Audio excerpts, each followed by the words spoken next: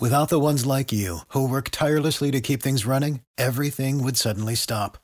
Hospitals, factories, schools, and power plants, they all depend on you. No matter the weather, emergency, or time of day, you're the ones who get it done. At Grainger, we're here for you with professional-grade industrial supplies. Count on real-time product availability and fast delivery. Call, clickgrainger.com, or just stop by. Grainger, for the ones who get it done. Every team, every topic, everywhere. This is Believe.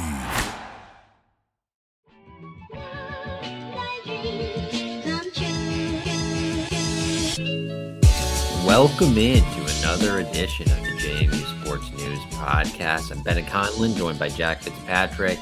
Jack, we've got another exciting day ahead of us. Exciting podcast. You got a 3-notch beer in your hand, which is always good news. I'm so excited for today's podcast. I think for the first time in a really, really long time, I'm drinking 3-notch beer, but that's not what I'm excited about. Of course, that is an exciting thing. But what I'm most excited about is that we have differing opinions on some of the things that happened in this game.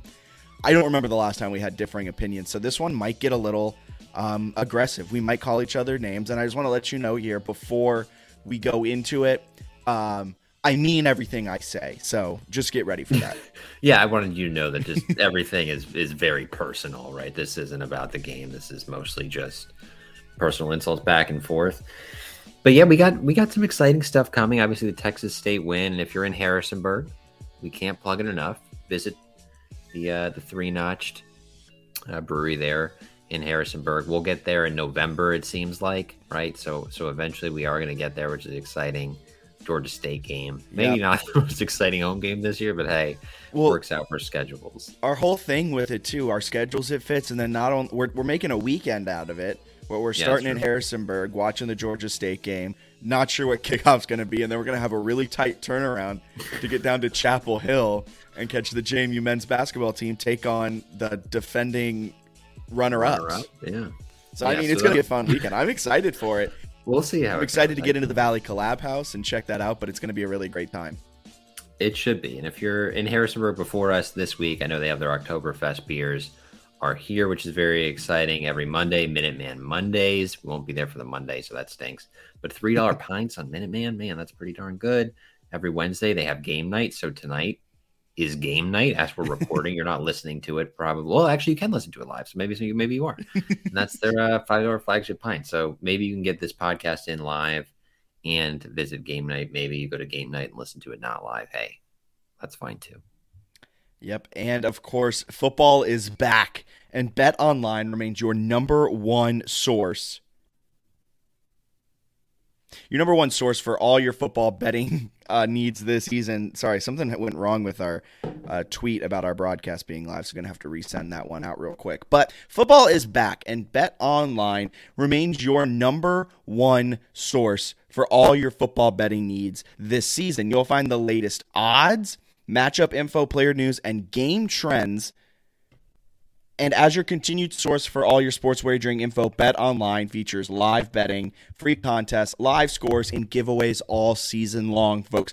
Always the fastest, always the easiest way to bet on all your favorite sports events: MLB, MMA, boxing, tennis, golf. We mentioned football. MLB postseason's coming up. NHL, NBA, they're tipping off. They're dropping the puck soon. So head to betonline.ag to join and receive your 100% welcome bonus with your first deposit. Make sure to use promo code BELIEVE. That's promo code BLEAV to receive every single reward that you deserve. Bet online, where the game starts. Hell yeah, brother. Where are we starting this podcast off with? Well, they beat Texas State 40-13, so I guess we can start there with a quick little game recap. It was rainy, right? You got Hurricane Ian, as some like to say, that was coming in there and still impacting really the whole East Coast. It kind of just ended here where I am near DC, like today. So there was a lot of rain, a lot of wind, gross weather. I thought the game overall was incredibly sloppy on both sides. I didn't think it was really the cleanest game, but JMU dominated in the trenches. We'll get to some of that later.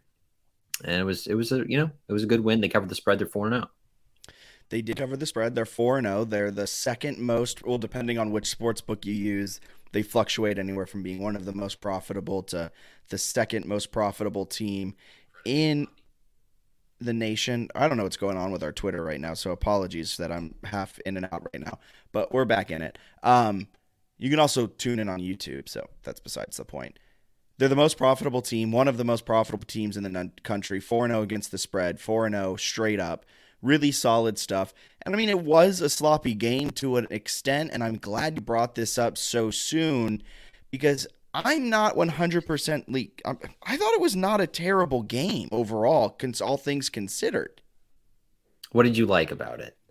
I liked Latrell Palmer. Loved Latrell Palmer. And if you go and subscribe to our Patreon, I did a full film breakdown. His evolution as a runner has been amazing. There's been so many times in his career where he's been the bigger, faster, stronger guy on the field, and we've likened his play to that of Marshawn Lynch at times. I dubbed him the Manimal during the weird COVID season. Like, there's a lot happening with him, and he used to just hit the line of scrimmage and run hard, right? He wouldn't necessarily take that extra second to find a hole. He was doing that all game. He had 27 carries, over 100 yards, 3 touchdowns. So I loved what I saw out of him. I loved what I saw out of the running game altogether. You knew Texas State was going to key in on that. You knew that was the go-to game plan for the Dukes this weekend with Hurricane Ian in the Valley. So you knew they weren't going to be able to pass it all that much. And they ran it really, really well. A fumble here, a fumble there. That was to be expected considering, it's freezing cold and it's wet and it's terrible conditions. And the passing game wasn't terrible. 2 great connections with Chris Thornton. Reggie Brown had a solid night. Todd Centeio did throw an interception, but he still finished the day with 257 yards, 46 long. Chris Thornton got back, nearly broke 100 yards. Like, I don't see how you can look at the box score, even watch the game, and tell me that was, all things considered, if you put this game in a vacuum and it's perfect conditions and all of that, yeah, it's not a good game. But they were playing in the middle of a tropical storm, tropical depression, and you're telling me that wasn't good enough. No, I mean, you look at the box score, and you almost have a receiver that broke 100. You had a running back who broke 100 yards, had 3 touchdowns, and you had 3 other guys have solid games, and you were without Kalon Black. You were really without Percy, so your 3-headed monster of a running back room goes down to 1, and then your star quarterback completes 15 of 25 for over 250 yards and ran for a touchdown. Come on. It was a good game. It was fine. Like, I thought it was like fine. There were some people who were like, that's unacceptable. I wouldn't say it was unacceptable. I just thought it was like kind of sloppy. The interception was horrible. Yeah. He stared a guy down. Like, he didn't even have to jump the route. Had already jumped it.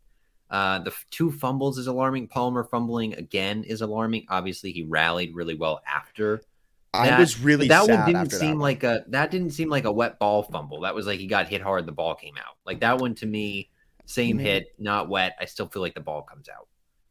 Which there's no way to know that, right? But I mean, you're not wrong. I mean, I just am chalking it up that the ball was wet, so it makes it hard. Like, yeah, we don't know. But, I mean, it was a perfect tackle, helmet on ball, and it's just going to pop free every time. I thought it was fine. They averaged 4 yards a carry, but again, like, they kind of knew they were running at most plays and leaning on the running game. I'm fine with it because Texas State isn't good. So, like, we'll get to this in a little bit. It kind of felt like a CAA game, to be honest with you. But they just sort of controlled the clock, controlled the game. They did make a bunch of mistakes, but they also, they forced 4 turnovers that kind of made up for it. So I don't know. I feel like the offensive performance gets masked a little bit by the defense legitimately operating as one of the most efficient defenses in the entire country right now. But I thought it was, like, offensively, it was fine. I don't think there were like any major concerns because they knew what the defense was going to be able to do. So I think all things considered, yeah, I was fine with it. Yeah. Also, Texas State's defensive line wasn't terrible. Their defense is definitely better than their offense. Yeah, let's get to that real quick. Is JMU's defensive line, and this answer is kind of like yes and yes to both, is JMU's defensive line that good, or is Texas State just terrible? I think it's, maybe I was going to say this for later, but I'll maybe throw out some stats now. Texas State really sucks. Like, they're horrible. So, like, I know a lot of Okay. people, like JMU fans, like the Sagarin ratings, right? Because it's like a predictive metric, and it often shows JMU, even when they're at the FCS level, being better than FBS teams when they were at the FCS level. But so they rank, right? The Sagarin ratings ranks, I think it's everybody FBS and FCS, and Texas State is 161st. So how many? I'll let you guess. How many CAA teams do you think are ranked above Texas State in the Sagarin ratings? Got to be Delaware. Got to be Villanova. I'm gonna go with 4. It's 5, and Villanova is actually 3 below them. But like, Whoa, Villanova's having a Delaware's bad like, year.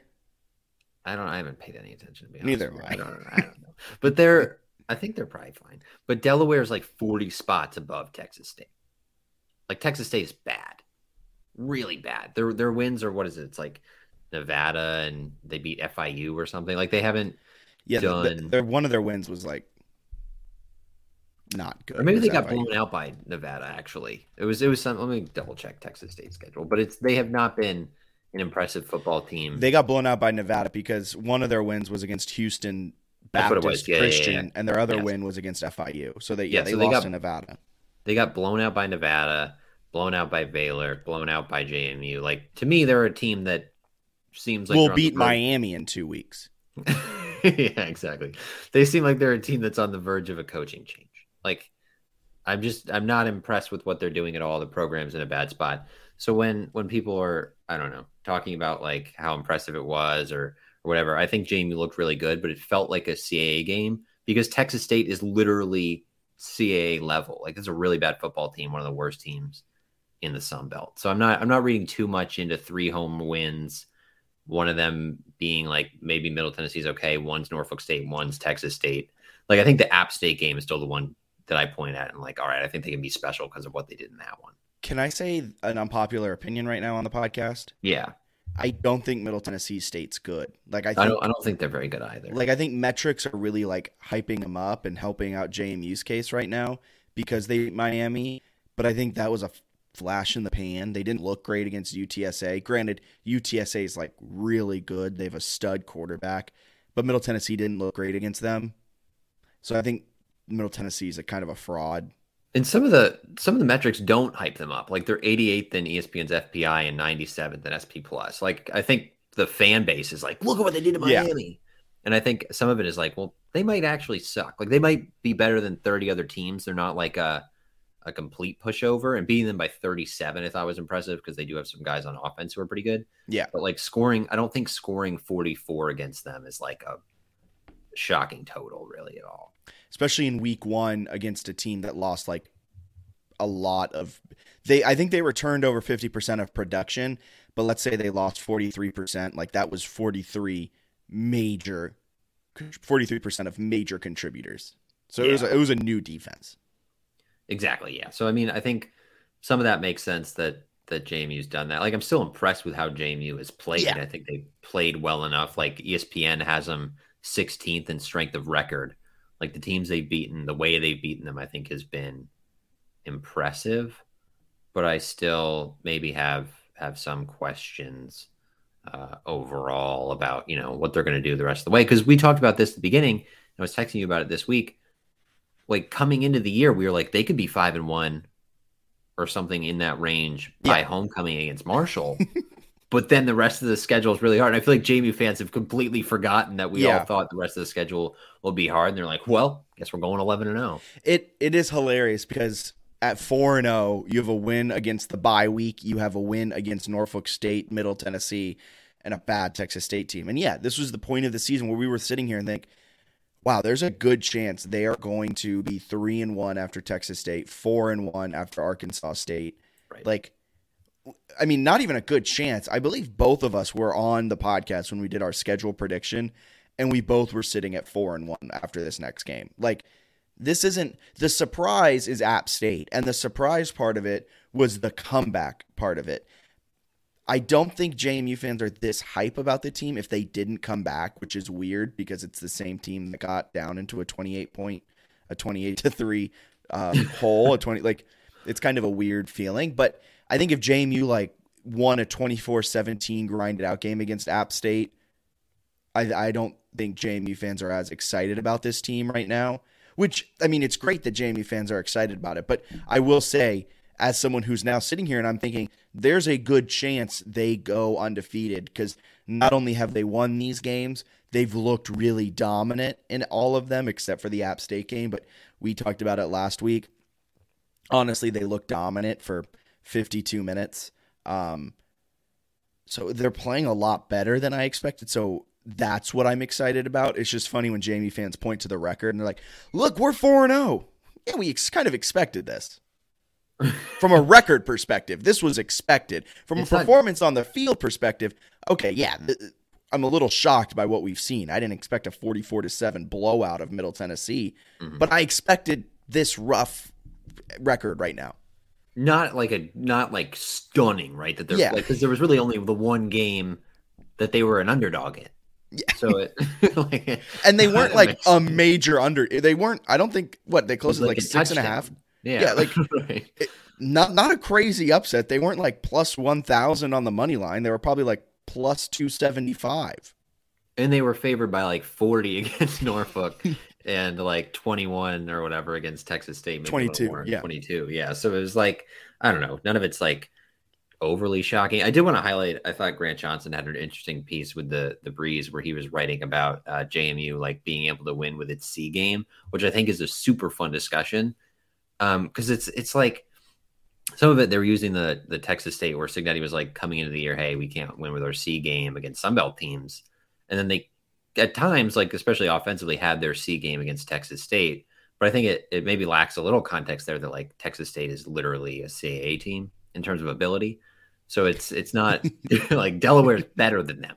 So I think that's kind of where it gets hard to say that they can still win with their C game or their C plus game. The other thing that I think bears repeating and bears credit, like it's hard to say anyone on the team has had or the whole team has had its C game when the defense literally ranks out like on ESPN's efficiency metrics as the most efficient defense in the country. Like the defense is playing so well. And they have the two short fields against App State. Like other than that, they've been pretty incredible across the board. The defensive line is good. The secondary is better than we thought. Linebacker has been awesome. What Jalen Walker has back-to-back weeks with interceptions and took one back for a touchdown against Texas State. So like the defense is really good, like exceptionally good. So I think it's hard to give the team a grade of like a C when the defense is playing out of their mind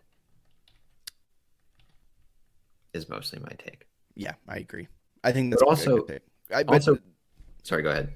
I was just going to say, yeah, their offense has played at their C plus game.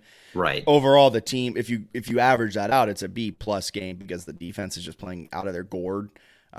Halloween season, got to bring up gourds. Shout out pumpkins.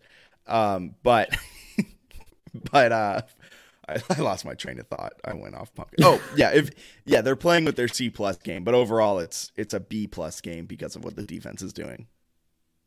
Yeah, I was kind of going off of that. I was just going to say, though, like, if they play sort of more of a C game, like, I don't know. I think pretty much every game the rest of the way, to me, is as tough as Middle Tennessee and Texas State or tougher.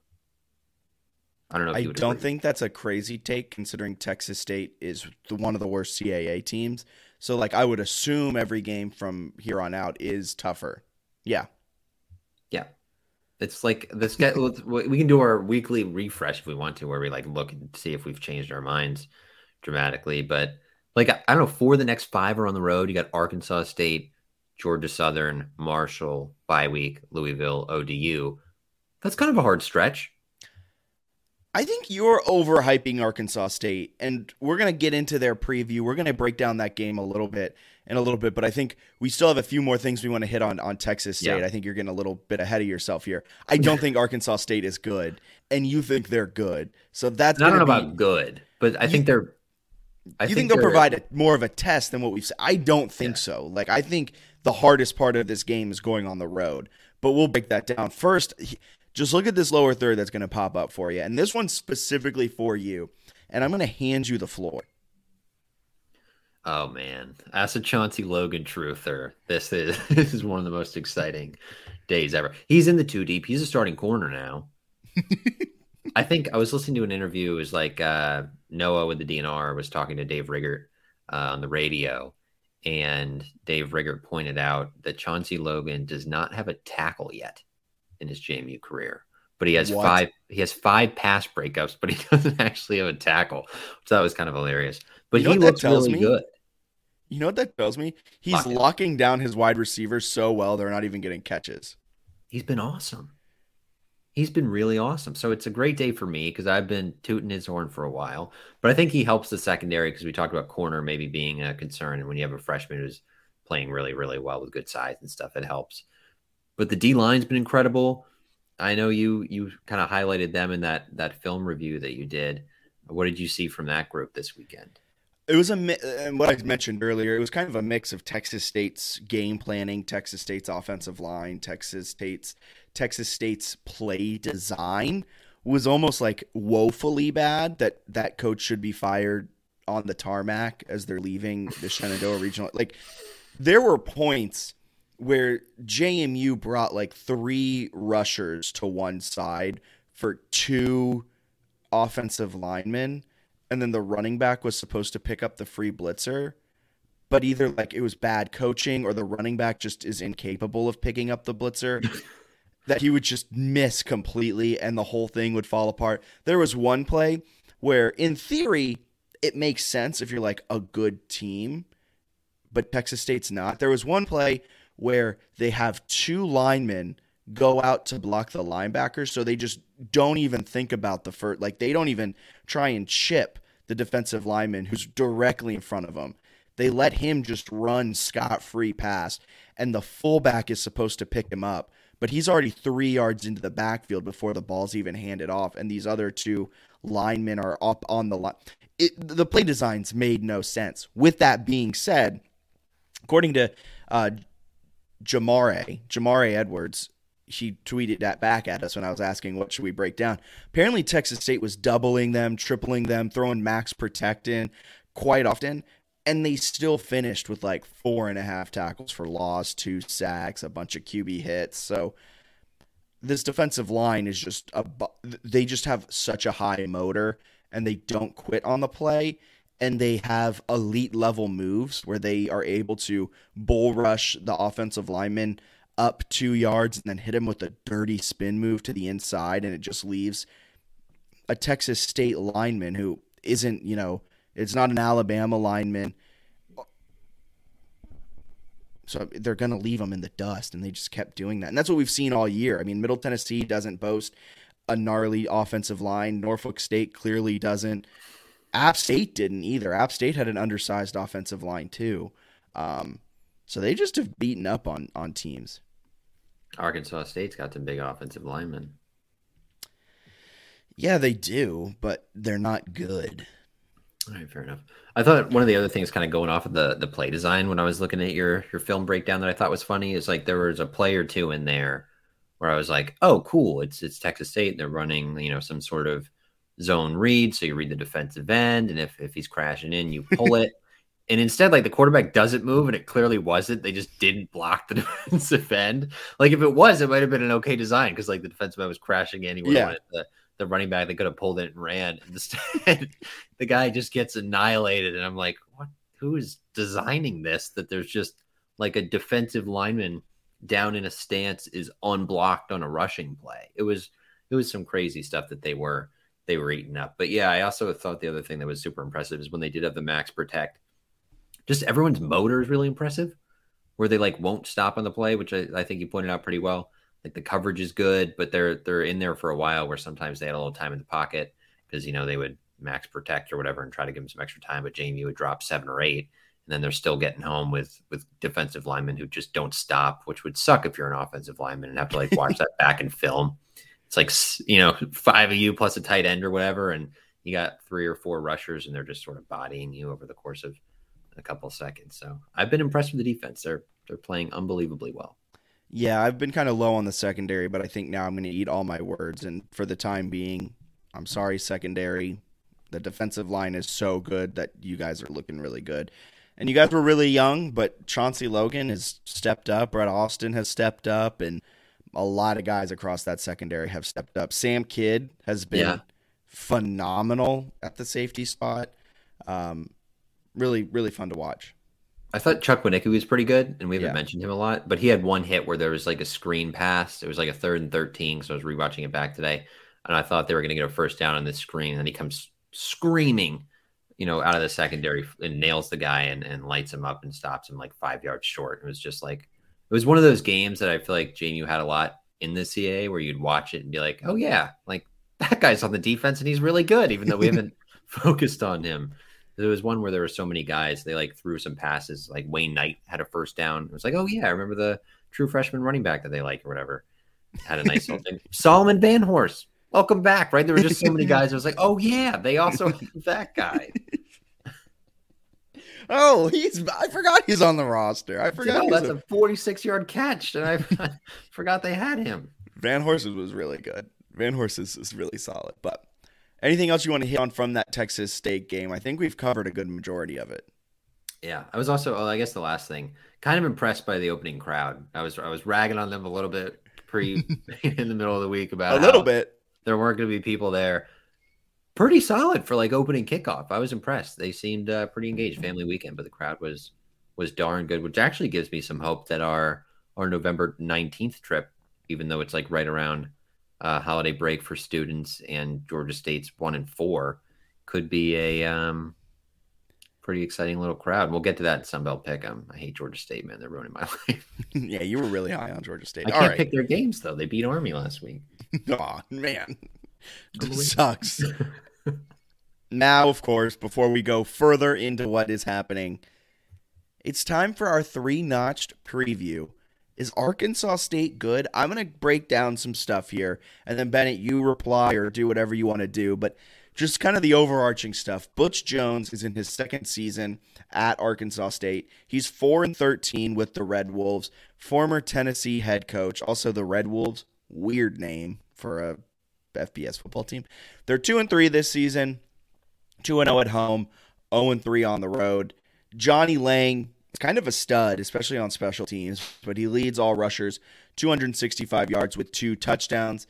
James Blackman is the main quarterback. Another quarterback has stepped in and thrown 15 attempts, but that's probably just in spot minutes, as James Blackman has gone 108 for 155 for 1,212 yards, 7 touchdowns, 1 interception, averaging over 240 yards per game.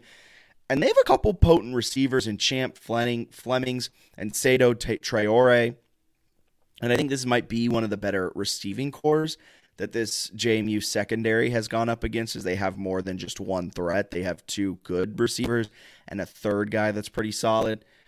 But here's where I think me and you differ in what we believe if this Arkansas State team is good. We look at 2 different advanced analytics. Mine are telling me that they're the 119th best team in the nation. 103rd offensively, 125th in defense. I'm looking at EPA, which is expected points added, which is an efficiency metric, and it measures per snap, per play, what is expected and then what actually happens.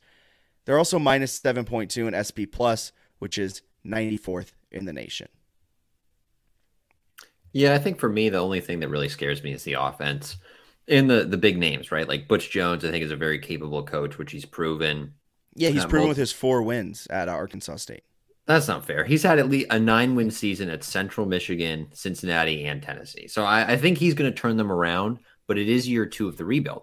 So are they quite being turned around? I think you're saying no, which is probably fair. But James Blackman, former Florida State starter, there's talent there. Johnny Lang is good on special teams and offensively. I think they have some pieces there that they're like a step above Texas State. Are they good? Probably not. But they have, 2 games I throw out. They played Grambling. I'm throwing that one out because it was an easy win. Ohio State was a tough loss. But they played Memphis. So 1-2. Old Dominion. And they played someone else, I thought, that I'm forgetting now. But they played Memphis pretty tight and should have won that game. And then Old Dominion was a game that they sort of blew that they could have won. There was ULM last week, I think, that they beat at home. So they've been okay in those 3 games. So I think there's potential there in JMU. It's only their 2nd road game of the year. So I think it's a little bit of a test. Yeah, that's a good little quick preview, 3-notch preview there. I think it will be a test as well.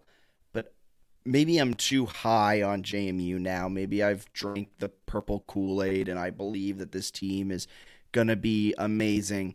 I don't see this Arkansas State team giving JMU too much of problems, even offensively. This is an offense that is 103rd in EPA this season. Like, what do you see in this offense? Yeah, they have a couple potent receivers. Johnny Lang is good, but JMU's rush defense, in theory, will just take him out of the game. It's going to be Blackman having to win this game on the play of his right arm with his receivers. Like, what do you see that Arkansas State will be able to do that will take advantage of JMU's weaknesses?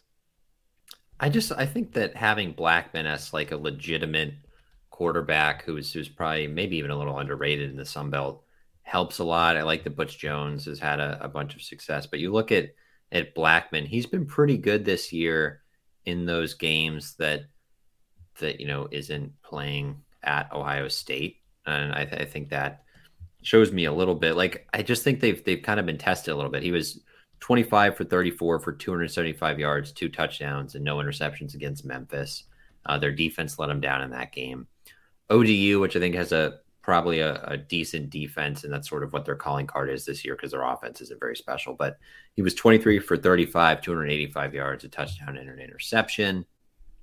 And then you look at what he did last week against ULM, 25 for 32, 254 yards, 2 touchdowns, and no interceptions. So I think you can kind of pencil him in for 20-something, for 30-something, for 2-something. I just think he's good enough to give you a solid showing. I think the concern is you have to work really, really hard, and it's almost impossible to find any metric that says they're even respectable on defense. And they're getting like a massive boost in some of these, and I think they probably weight it down a little bit. But it's most metrics, at least I'm looking at, that ESPN has some of these efficiency ones, have them as like a top 5 special teams unit. And I think that's because they've taken a kickoff back or a punt back for a touchdown. They've got good numbers there. Some of that's Johnny Lang. If you can take him out of that aspect and it's just offense versus defense, I have a very hard time actually seeing it being competitive. I think it's a game JMU probably wins and has a good chance of covering. But there are certainly some aspects of it, like being on the road. You have a really qualified head coach who I think will make them a lot better. And then you have a quarterback who had starting experience at Florida State. That's like, all right, there's a couple of things there that interest me that like Middle Tennessee didn't really have and Texas State didn't really have. Yeah, this game also prime time on NFL Network. Yeah. So that adds something to it as well. Not only are they traveling, but this is like the biggest game JMU has played in since the national championship. So a lot of different factors to it. And yeah, I mean, that's all potentially going to happen. I just have no faith in Arkansas State. And I think because their defense is so bad, I think JMU's offense is so much better than their offense that JMU will be able to win. If it comes to this type of game, which I don't think it will, JMU will be able to win a high-scoring shootout. I think so, too. I think it'd definitely be it's a good matchup for him. Like, I kind of like it more almost than some of the other matchups. Like, I kind of like that their defense is bad. Like, that one seems like, all right, JMU's probably got this in the bag. I also really enjoy that this is a really good barometer. Like, to me, App State is almost an outlier in what happened. Yeah. You don't get a good feel because it was 8 minutes of terrible football, and then JMU figured things. Like, that game was really fun as a fan. But as you're trying to, like, figure out what this team is, to me, it's an outlier. They have a lot of grit. They have the indomitable will or the indomitable snowman or whatever that is. They have all that. That's cool. But to me, it's hard to really look at a team and figure something out when you have a 25-point comeback. You're good, but why are you good? I think Middle Tennessee, in that game, they were not as good as we thought they were going to be. You can't judge anything off an FCS team. We've been saying that this entire time throughout FCS. Whenever JMU was playing in the FCS, we're like, well, you can't judge the Dukes because you can't judge against an FCS team. And then the Texas State game, Texas State is worse than 5 other CAA teams. So you really can't judge on that. I think this is a legit game where if JMU goes out and dominates, I'm ready to say they're going undefeated. Yeah, I think it's one that's definitely going to tell us more. And then I think like after that, then you're into like, all right, most, if not all of these games are going to be like fights. Like you're going to really have to show up. Georgia Southern's got some good stuff going offensively. Probably should You have beaten love Georgia Coastal. Southern. You love Probably Georgia should have Southern. beaten Coastal. Coastal had a nice finish there to beat them. Coastal a little messed up here. It like hurricane weather on Friday, and I think there were some rumors that Georgia Southern was like, let's just play the game on Sunday because we have to travel to you, and they were like, no, let's play Saturday night. I think they had to travel day of, and they still almost beat Coastal. But Coastal's doing anything they can to rack up those wins. And then like Marshall, Louisville, Old Dominion. But there's also those games are like definitely tougher. I kind of think JMU is better than every team on the rest of the schedule. I don't think ODU is going to be a tough game. Like you keep saying this, and they just find ways disagree. to win, and it's like a little rivalry aspect. Yeah, and they don't know how to play offense. They're not the best offensive team in the country, that's for sure. They're pretty average at everything. They kind of stink. So like I also think JMU fans are gonna pack out that stadium. Like maybe I'm overselling JMU fans and underselling ODU fans, but I really think that's gonna become Bridgeforth East. That'd be fun if it did, that's for sure. There's a long way to go, but there's a lot of reason to be excited because they have played very well through 4 games. Yes, for sure. Anything else you want to add about Arkansas State? Maybe we want to touch on some undefeated odds, but we can get to that if you have anything else you want to touch on with Arkansas State. No, yeah, I want to hear your thoughts on this because I didn't even notice it when I guess shared an article on the Bill Conley with ESPN ranking the undefeated teams. There's 16 of them. Has JMU 14th, but his SP Plus has JMU's percentage like odds of going 11-0 at 11%. So the odds are at 11%, and I'm almost fully on board with that. I think that JMU has a really solid chance. And maybe you got to talk me down, and after we go from this one box, you can talk me down from this ledge. But I feel like we've swapped places here over the last week where I'm fully in on this Dukes team, and I think they can go undefeated. I think this is a big test this weekend, but if they can make it through Jonesboro, Arkansas, and take down Arkansas State, from there you're at Georgia Southern. And I don't think Georgia Southern is a good team. I think they're going to be favored in that. And by I think, they're going to be favored in that game. Against Marshall on homecoming, that's going to be an electric atmosphere. They're going to be favored in that game. Going to Louisville might be with a new head coach. Malik Cunningham is good, but this rushing defense of JMU is so elite. I think they're going to be struggling as a one-dimensional football team in that game. And JMU will probably be an under touchdown point underdog in that game. Then they're going to Norfolk and taking on ODU. They're going to be a favorite in that game. They then go and play Georgia State at home. That's the game we're going to be at. And because we're there, they're going to win. And then Coastal, I don't think Coastal is that good either. They're a fraudulent 4-0 team, 5-0 team. JMU fans are a little upset, calling Coastal not that great, blah, blah, blah. Coastal and JMU have very similar strength of records coming into the season. But Coastal, I think by that time, we'll know a lot more about that team. But I think JMU will be favored in that game. I don't see a scenario where JMU doesn't go undefeated. Whoa, I love this hot take. It's my favorite take. Four games in. It's like we can't lose. We're gonna submit a waiver to play in the college football playoff, and we can't lose that. And we're in the college football playoff, and I can't see Bama, given what Cignetti knows about Saban. That's what I'm saying. In that game. Next thing you know, we win the championship. We're starting to run the state in the country. We get all the top 5 recruits. We're loaded up on 5-stars. Quinn Ewers transfers to us. He replaces Todd Centeo. Still has 3 years of eligibility. The biggest question now is, are JMU fans going to be complacent with this national championship winning dynasty? Will fans show up in Bridgeport after our 5th straight FBS national title? I don't know. On a real note, 2 things. I do think I think 11% is a little high, but I think there's a real chance that JMU goes undefeated. Like, I think there's two tests left on this schedule, and it's at Louisville and it's against Marshall/Coastal.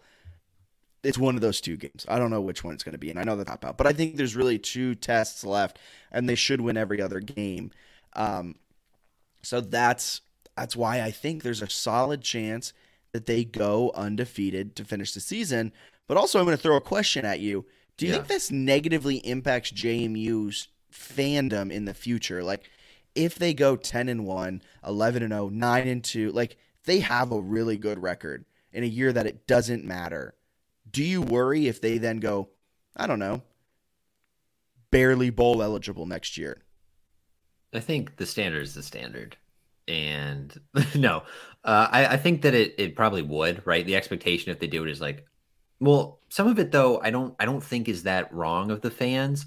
Like if Kurt Signetti goes on the Jim Rome show and says we want to play in college football playoffs, like by all means, we're holding you to that standard. Like his opening press conference, he's like, we want to win FCS national titles. We want to not one, not two, not three. Like he definitely did that. Like in one of his opening statements, was like, I want to win like 7 FCS national titles.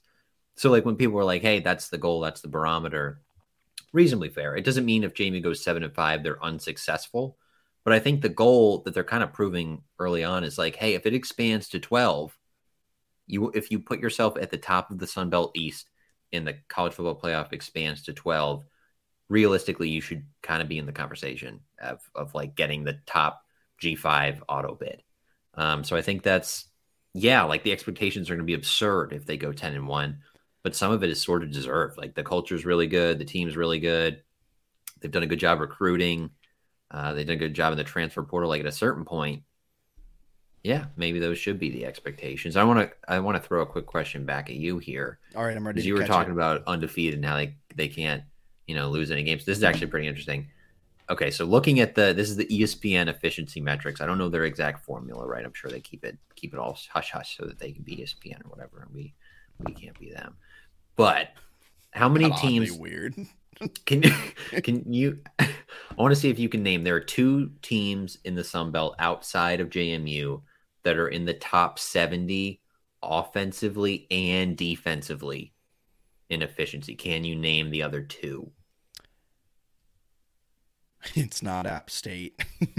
It is not App State. Because their defense is probably like 120. Their defense is 96th. Yep.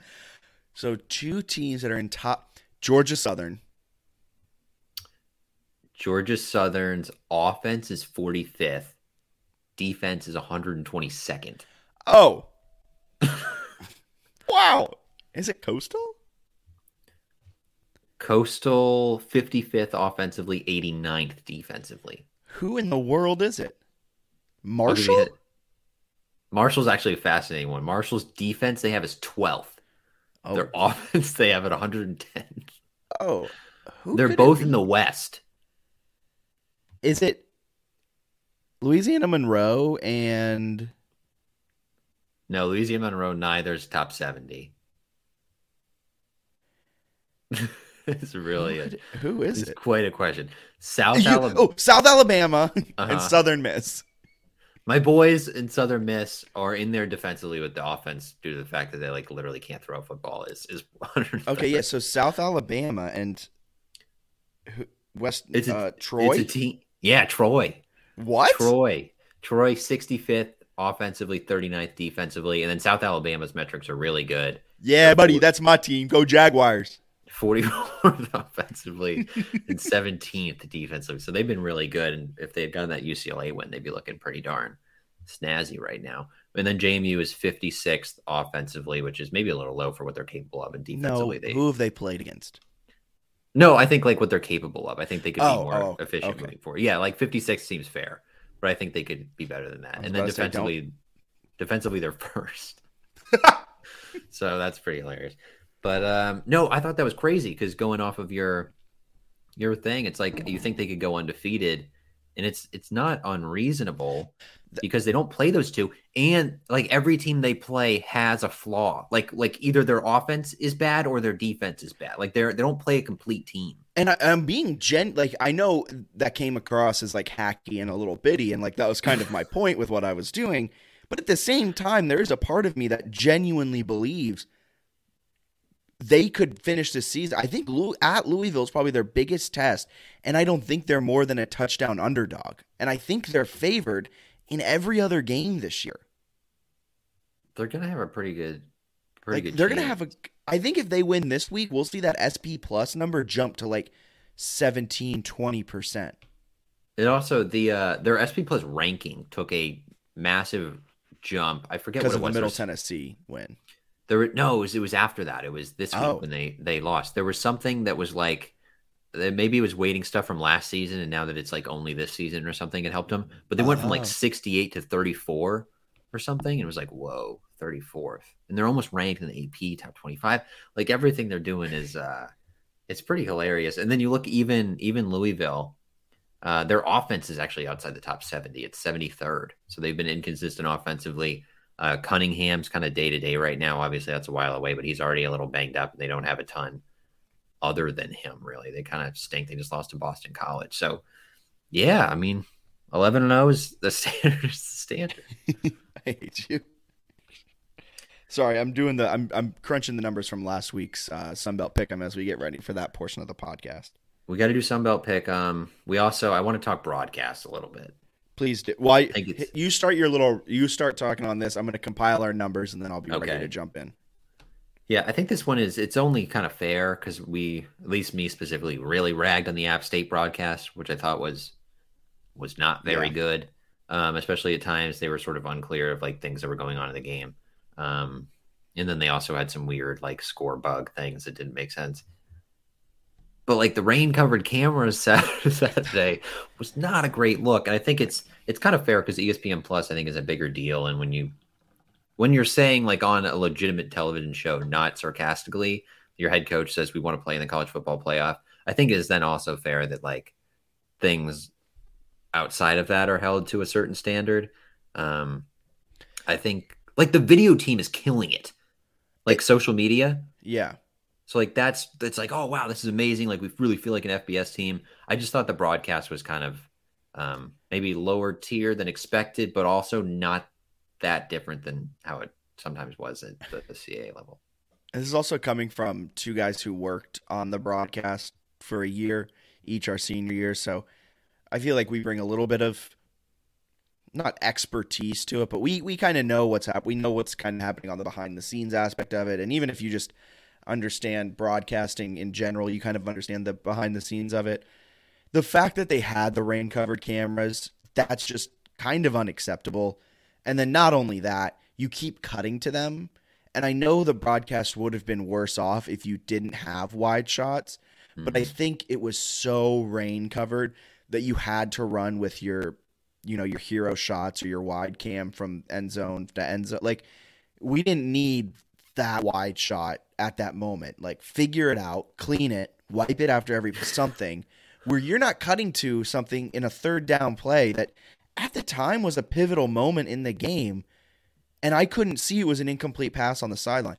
Jalen Walker's interception where he housed it for a pick six, you couldn't see where the ball was because the rain was covering the cameras so badly. And yeah, like you said, if your coach is saying we want to play in the college football playoff, I expect we're at the standards of those teams, the Ohio States, the Alabamas.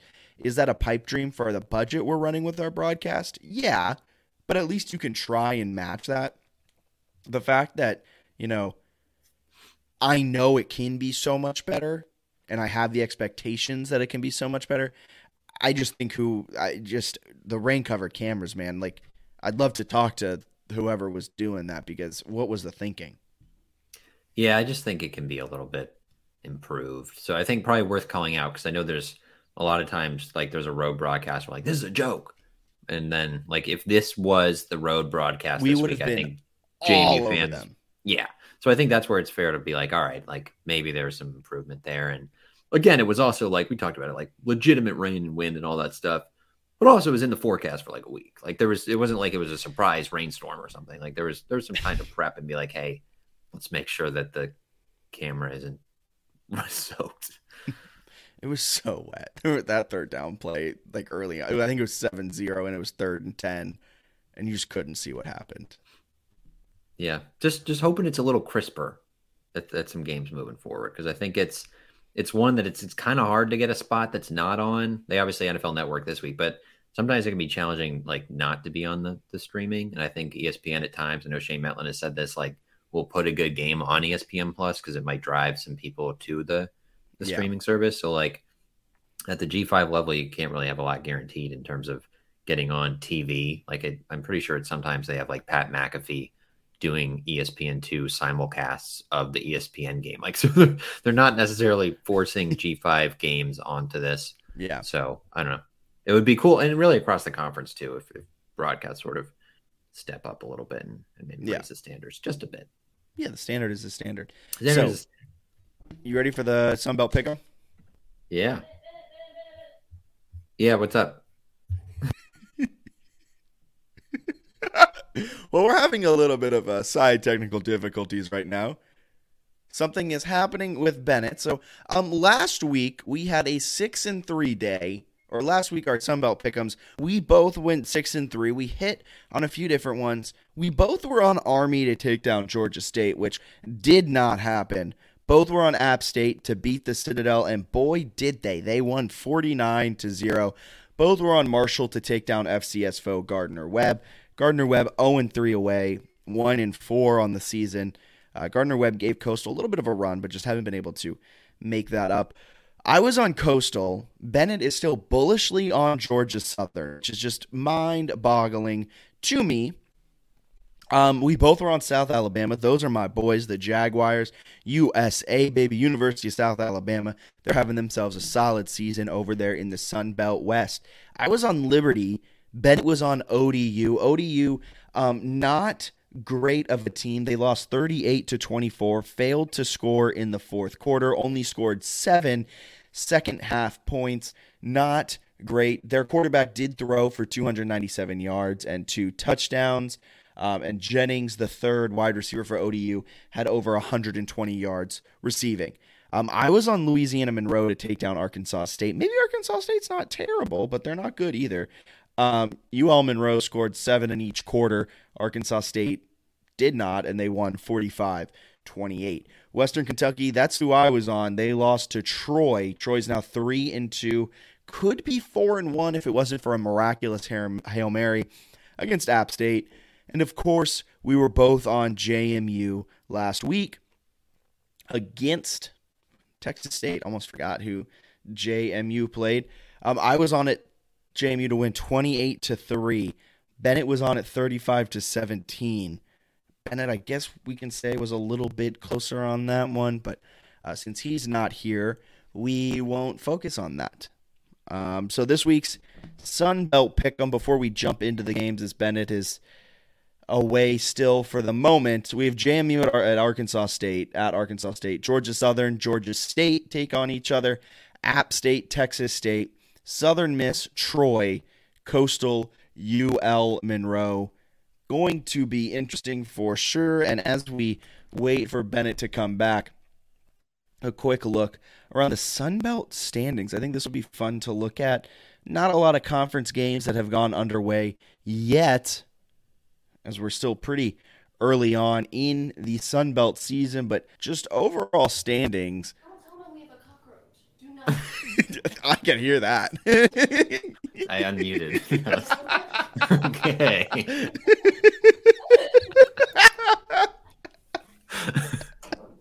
This is the best podcast ever. So all right, quick Sunbelt pick 'em, and I got to handle a quick problem at home. All right, we'll hit you real quick. You ready? I broke it down. We both were 6-3 last week. I don't know what our overall records are, but let's do this. Georgia Southern, they take on Georgia State. Yeah, this one's actually kind of a fishy line. Georgia State -2.5. I'm back on Georgia State. I think Georgia State wins this game. You're back on Georgia State. Wow, Yeah. I'm gonna go Southern here. The line just feels fishy. What's the line? The line's Georgia State -2.5.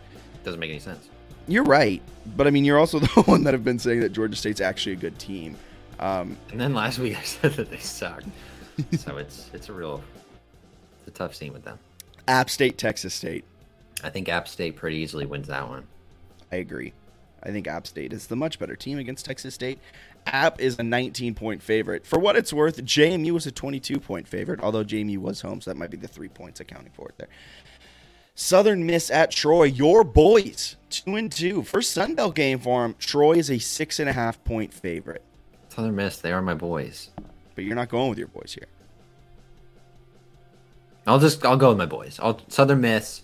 I'm gonna go with my boys, even though I think Troy's probably a more complete team. I'll go with Southern Miss.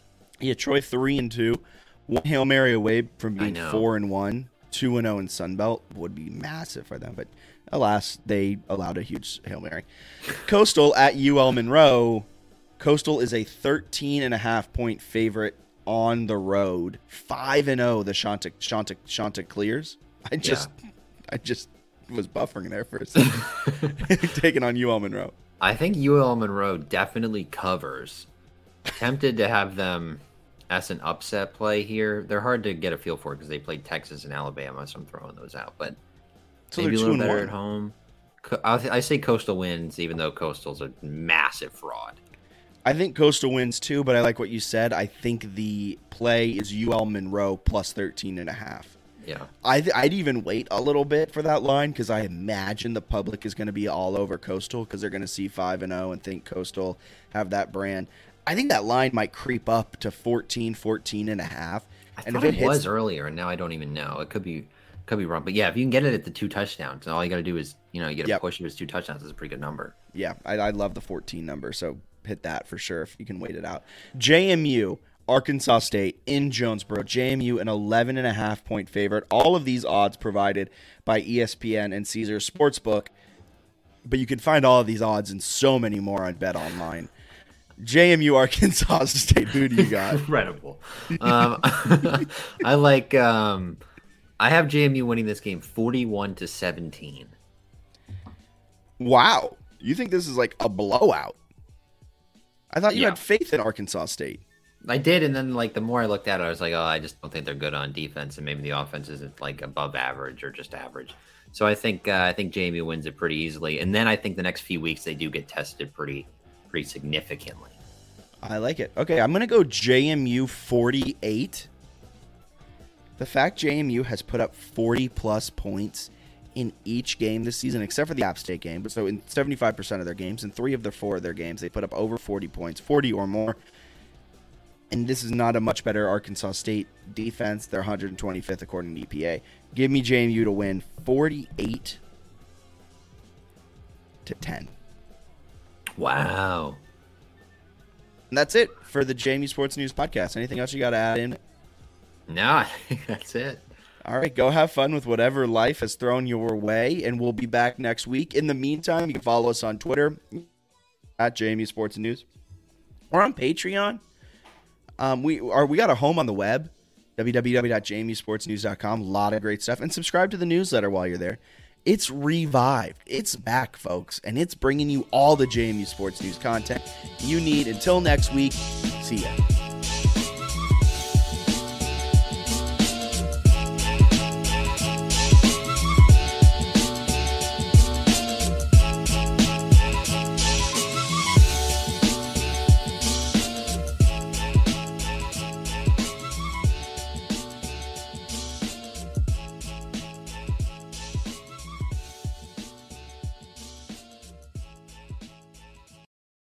Without the ones like you, who work tirelessly to keep things running, everything would suddenly stop.